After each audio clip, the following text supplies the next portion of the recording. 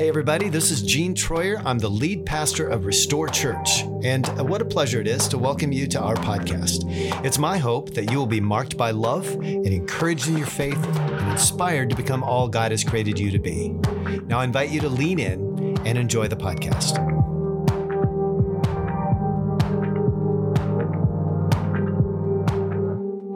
Hey, last week, Jordan gave a great word. If you were here, a really fantastic word about gentleness, and implored us to step into gentleness, to exercise gentleness in our lives.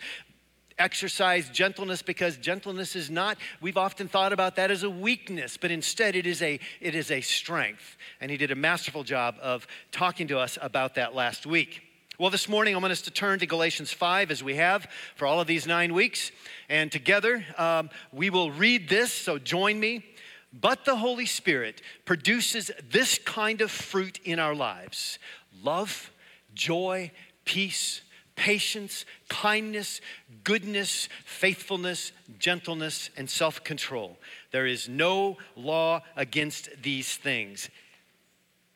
There certainly is no law against these things. And I hope that as we've worked through these 9 weeks, that what has happened in your lives has served to transform the way that you look at your day-to-day life, that you have put these fruit, these attributes of the fruit of the Spirit, I hope that you've put them into place in your life and are living them out. Now, the subject of self-control is well, let me just say, some of you are barely into parenthood. Maybe you have a cute, cuddly newborn. Yeah, that one. Maybe you have, maybe you're not even married yet, and you're just thinking about what it would be like to have kids. Well, if you don't have that experience, you don't quite know what it means to be self-controlled. Am I right, parents?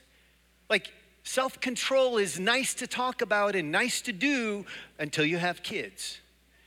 There's this man, he observed a woman in the grocery store, and he happened to be walking right beside her as she and her three-year-old little girl, who was sitting in her cart, as they made their way down the cookie aisle, and he heard the little girl ask for cookies. Can we get cookies? And the mom said no. And the little girl started crying. She's like, I want a cookie. And the mom just simply said, now, Ellen, it's going to be all right. We just have half of the store to go, and then we can go. It'll be okay. Well, he happened to come alongside them when they were in the candy aisle. And once again, the little girl asked for candy. And the mom said, no, not today. And she started throwing this major tantrum. And the mom simply said, now, Ellen, listen, it's going to be okay. It's going to be okay. Just 2 more aisles, and then we can go. Well, he happened up behind them in the checkout line. And well, the little girl saw the gum, right? Just as she got into the checkout line, she saw the gum and she asked for gum, and the mom once again denied her the gum, the sweetness of the gum, and the little girl went into a terrible temper tantrum. And the mom just said, listen, Ellen, we're gonna be 5 minutes in the checkout line, and then we can go home and you can have a nice nap. Well, the man was impressed. He followed them out into the parking lot. As they got to their car, he was close behind them, and he said, ma'am, I just wanted to compliment you on the way you were so patient and kind with little Ellen. And she stopped him. The mom stopped him and said, that's Tammy. I'm Ellen.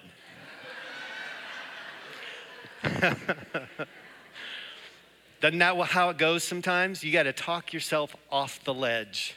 Self-control is a thing. Well, my granddaughter showed an immense amount of self-control as well. Check out Ophelia. Okay, you may not have them yet. Mama's gonna come right back. And when Mama comes back, you can have them, okay? But you have to wait until Mama comes back, okay? Okay. Okay, I'll be back. Be back.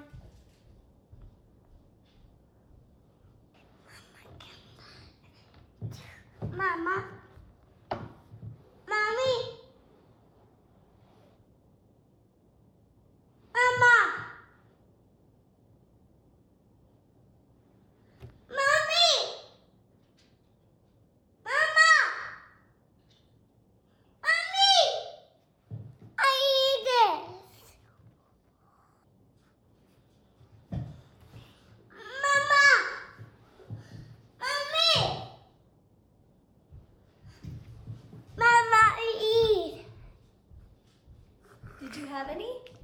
Did you have any to eat? Did you eat any while I was gone? Yeah. No, you didn't have any? Okay, you can have a couple. Good job waiting for me, Ophi.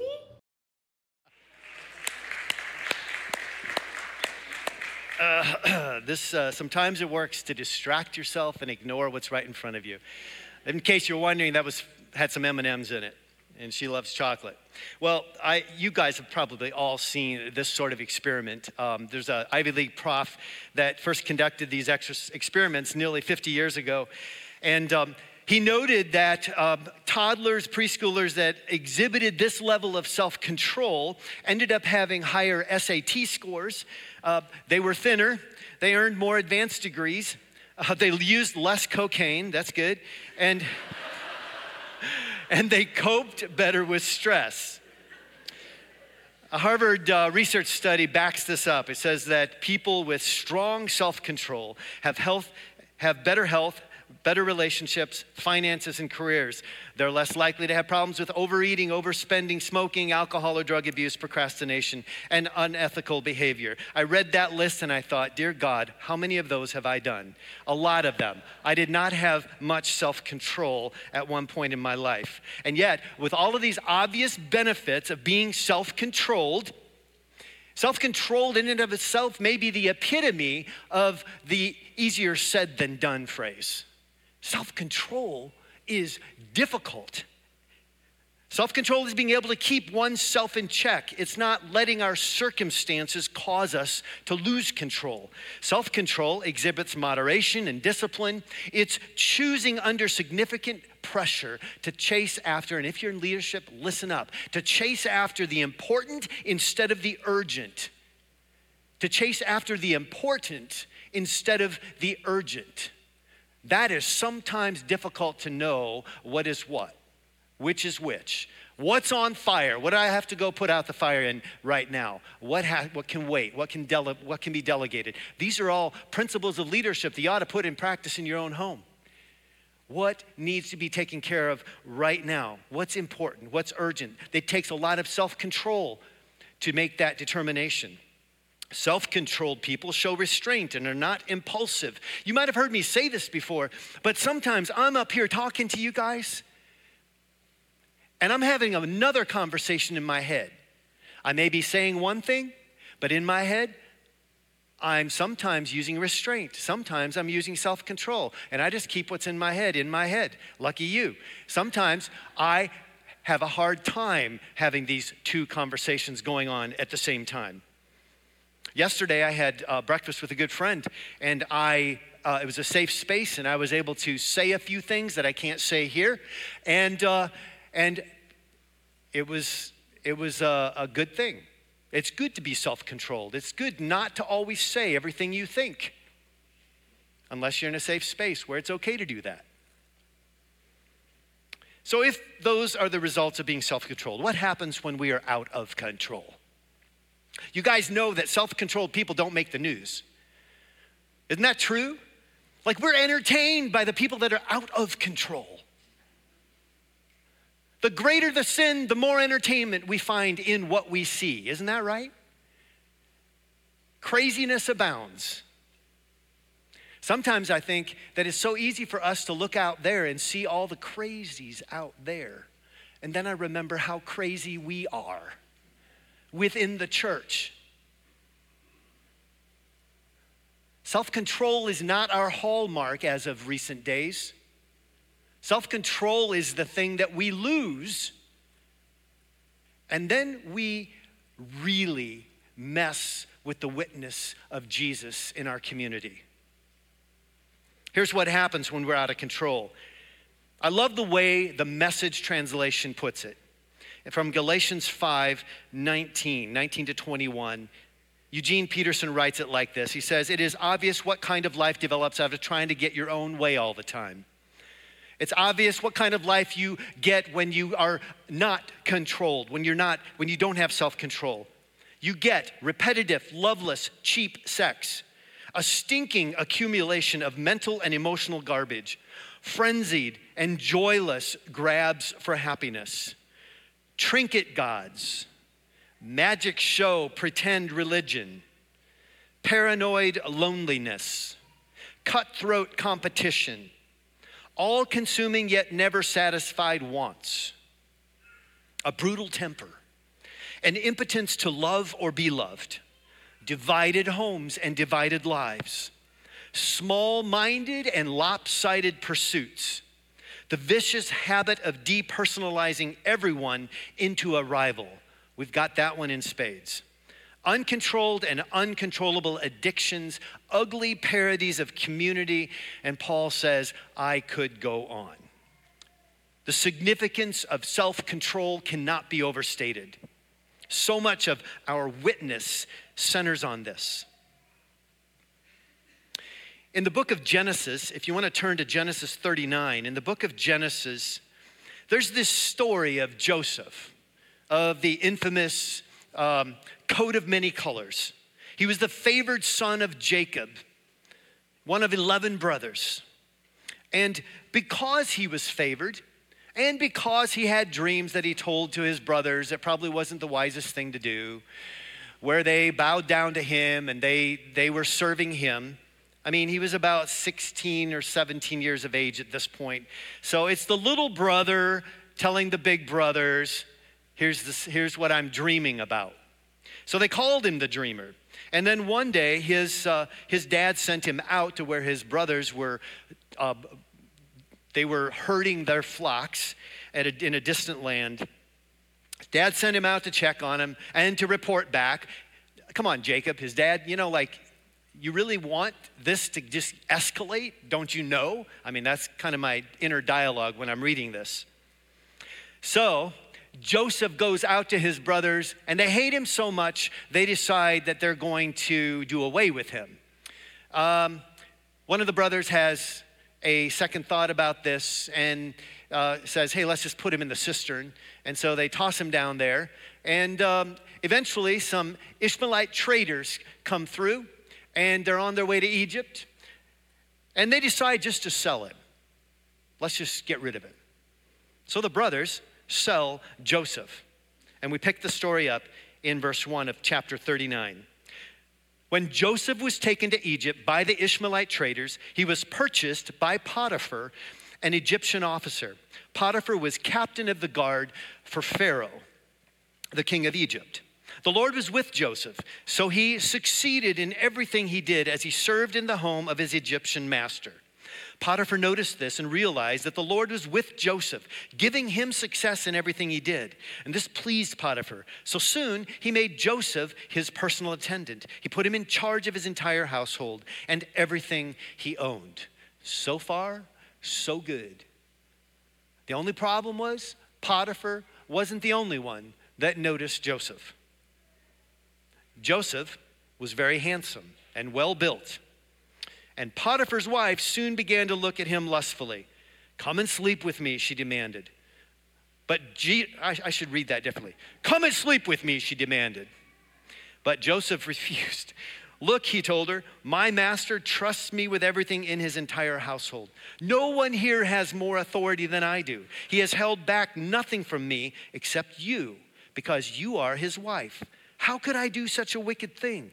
It would be a great sin against God. She kept putting pressure on Joseph day after day, but he refused to sleep with her, and he kept out of her way as much as possible. You guys, Joseph had position and he had power. Joseph had position and he had power. He could have satisfied his every desire, his every temptation, but he decided in advance. Here's the key.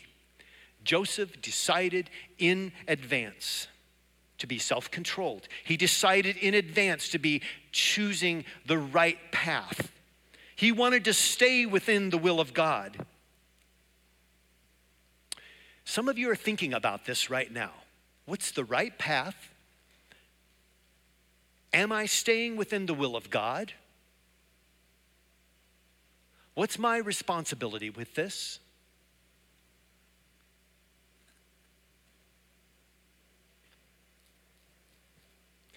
Joseph's right decision did not give him prestige in the moment.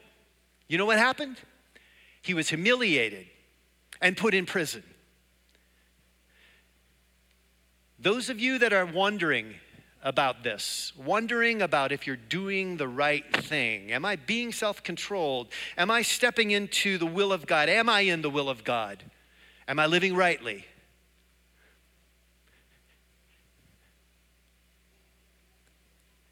Do the right thing. And just like Joseph, it may not be a pleasant experience. Just because we do the right thing does not mean that our life is without suffering. It does not mean that things will not go wrong. What it means is that if you live with the attributes of the fruit of the Spirit, I can guarantee you that you will have inner peace. I can guarantee you that the presence of the Holy Spirit will empower you for what is next. I can't guarantee you that suffering will not follow your life, that pain will not be part of your life. The question this morning, though, is will you do the right thing? Now, we know the rest of the story if you're familiar with this story. Joseph continues to do the right thing, whether he's in prison or whether he's elevated to the highest position in the land. He did the right thing and the favor of God was on him. And eventually, the position followed again. We look at Joseph's life and we say, for such a time as this, Joseph was in the land of Egypt. For such a time as this. And I wonder this morning if you realize that you are positioned for such a time as this. Do you know that you are in the place where you are for such a time as this? The idea that maybe someday I will get to be in a position of authority and power and influence. It's today, friends, not someday. It is today. The place where you are today, in your workplace, in your family, in the community, is your day of influence. It's your day of position. It's your day of favor. You have to believe this if you're going to progress in life. If you're going to live a life that is within the will of God. We often wonder, what is the will of God for my life? I just told you. I just told you. Don't spend an inordinate amount of time wondering. Spend an inordinate amount of time doing. Step in. Exercise where you are right now. Exercise your authority, your influence. And by all means, love the people around you. You want influence? Love, love, love. Love the people around you. So how about you? You don't know the rest of your story. You don't know where life will take you. You have an idea, but we don't know. Life is not certain. So how do we live into this being self-controlled? As a follower of Jesus, being self-controlled means, and if you're taking notes, you might want to just remember, it means living consciously. It means you can't put it on cruise control and expect to get where you want to go. You got to keep your hands on the steering wheel. I know, Jesus, take the wheel, but you know what I mean. Proverbs 25:28 says, a person without self-control is like a city with broken down walls.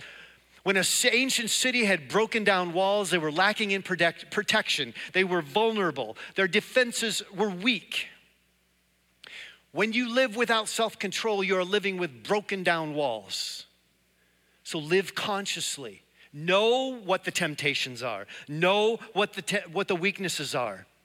You know, temptation submits to self-control every single time. You exercise self-control, your temptations and your weakness will kneel to self-control.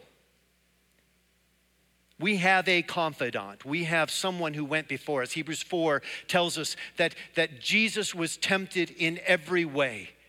Jesus knows our weakness. He knows our temptation. He knows the struggle to be self-controlled. He experienced this as well. Remember when Jesus was tempted in the Gospels, all there's Matthew, Mark, and Luke all have this story of Jesus being tempted by the devil. And Jesus' words were always coming back and saying, this is what's true. Always submitting to Scripture, saying, this is what's true. And the devil had to submit to the self-control that Jesus exercised. What we must know is that we are in a battle. Ephesians 6:12 says, "For we are not fighting against flesh and blood." We're not fighting against flesh and blood. We are fighting against evil rulers and authorities of the unseen world, against mighty powers in this dark world, and against evil spirits in the heavenly places. Listen, you may have been fighting self-control on the way in this morning. Like, I don't know what happens in your car, but I know what happened in our car when Brenda and I would go to church together. It wasn't always pleasant. And when you have kids in the back seat, it just escalates things, right? So again, exercising self-control and knowing that we're not fighting against each other. We are fighting against the realm around us, the unseen realm. Being self-controlled means, here's number 2, living unselfishly. Now, if you look at the fruit of the Spirit, every single attribute, if you live into this, you won't live selfishly. But if you want to be self-controlled, you can't live selfishly. Sometimes, especially as church people, we like to keep up appearances. And so we like to look all clean and fresh on the outside, and we like to look all self-controlled. But the truth is, we got stuff boiling up inside of us. Let's just be real. The problem is, those things boiling up inside of us, well, we just need to make sure our sin finds us out. We know that what is done in the dark is exposed in the light. Keeping up appearances is simply not sustainable. If we're gonna live unselfishly, it requires discipline, it requires patience, it requires self-understanding, and it requires a willing deference to other people. Put simply, it means I don't have to get my own way all the time.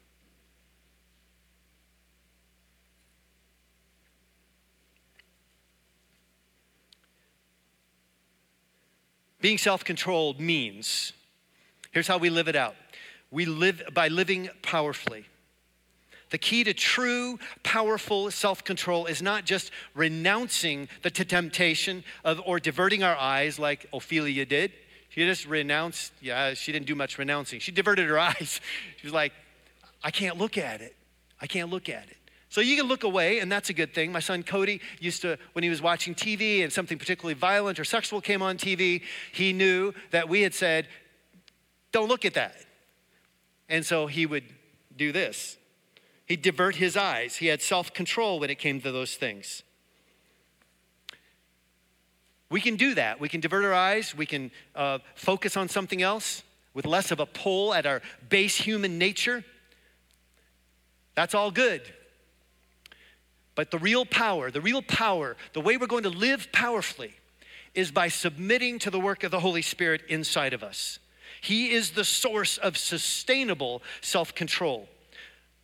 That sustainable self-control will empower you. It will give you what you need to stand firm against the temptations that you must resist. Now, in all of this, there's a lot of this conversation around self-control. We can assume that it takes a lot of effort. I gotta do. I gotta do all these things. And if I accomplish these things, then all glory to me. How good am I for being self-controlled? As a follower of Jesus, it's significant and important and absolutely essential that we focus on Jesus. He's the one that empowers us, and he's the one that gets the glory for any good that we do in our lives. Living powerfully comes when we submit to fear of failure. We submit to the Holy Spirit and we take away the fear of failure. We take away the fear of shame. He's the one that receives all the props when we develop fresh fruit in our lives. Paul was really strong with Timothy on this. He said in chapter 1, verse 7 of 2 Timothy, Paul says, for God, in reminding Timothy and reminding us this morning that we live with the power of God within us. This is how we live self-controlled. This is how we say no to the things that we do not want to follow and yes to the things that God calls us to. God has not given us a spirit of fear. He's not given us a spirit of timidity, but he's given us a spirit of power, of love, and self-control. You guys, we can do this. We don't need to be turned by every wind and whim. I love this passage, and let me just speak this over you this morning. And you can stand with me as I read this. Receive this word from Romans 8. Romans 8, verse 9. But you, speaking to the church in Rome, but he's speaking to you and I this morning. These powerful words, but you are not controlled by your sinful nature.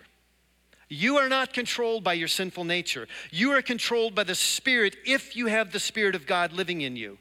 And remember that those who do not have the Spirit of Christ living in them do not belong to him at all. And Christ lives within you. He's making statements of the people of the Jesus way, saying the Spirit of Christ lives within you. So even though your body will die because of sin, the Spirit gives you life because you have been made right with God. The Spirit of God who raised Jesus from the dead lives in you. And just as God raised Christ Jesus from the dead, he will give life to your mortal bodies by this same Spirit living within you. Amen. Living powerfully is dependent on our understanding of the verse that we have been reading for 9 weeks. Galatians 5:22, the first 5 words. But the Holy Spirit produces. It all comes back to this. We have a lot of responsibility, but the gift of the Holy Spirit within us produces love, joy, peace, patience, kindness, goodness, faithfulness, gentleness, and self-control. Against those things there is no law.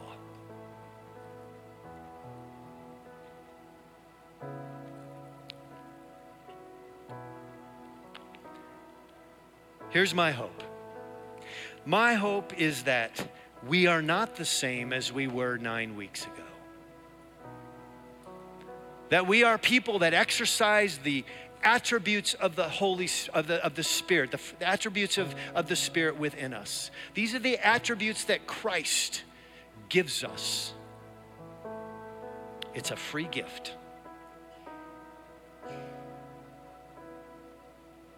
It's a free gift. All we have to say is, pick me. I want some of that. I want more love. I want more joy. I want more peace, more patience, more kindness. You know, we really believe here that it begins with each and every one of us.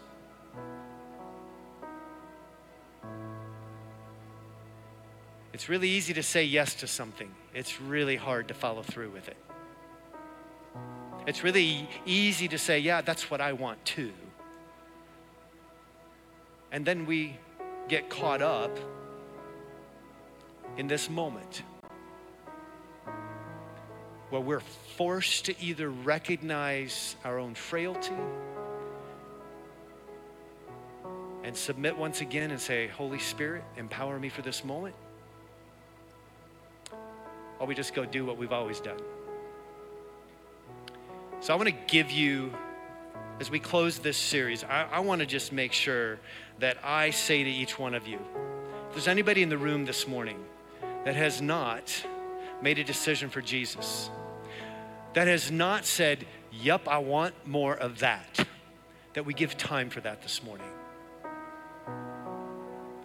Because I know of no way forward where we actually have a sustainable experience of life and life abundantly without this piece of the puzzle.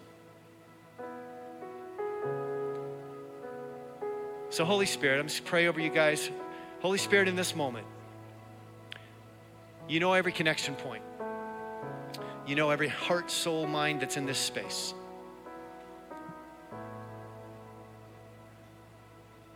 Where there's a void, Father, I pray this morning, I believe that you're making people aware of that even now. The void that exists in their lives, the void that is actually there because you aren't.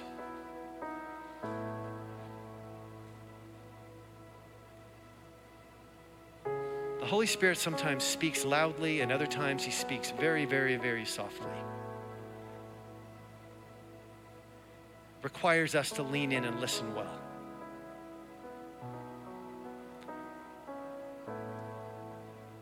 So, for anyone in the room that has not made a decision for Jesus, it's not a complicated process. It's simply saying, I want more of that. And so if you pray with me and simply say, Jesus, I give you my life. Jesus, I give you my life. I'm responding right now. I know that I have that deep, dark vacuum in my life. Jesus, I'm going to give you my life. I choose to live with the attributes of the fruit of the Spirit evident in my life. And I give you my life. You guys, I have many other conversations. This is the start. Jesus, I give you my life.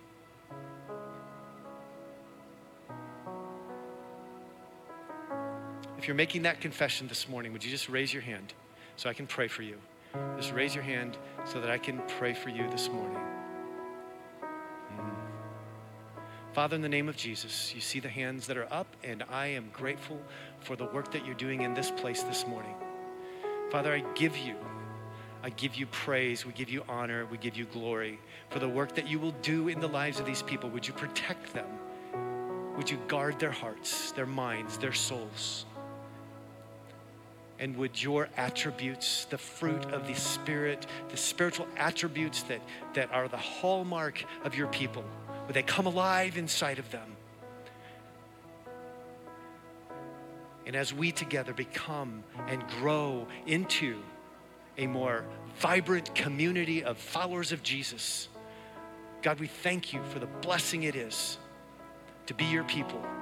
Equip us for the days ahead. Guard our hearts, our minds, our souls. Use us for your glory. In the name of Jesus, we pray. Amen.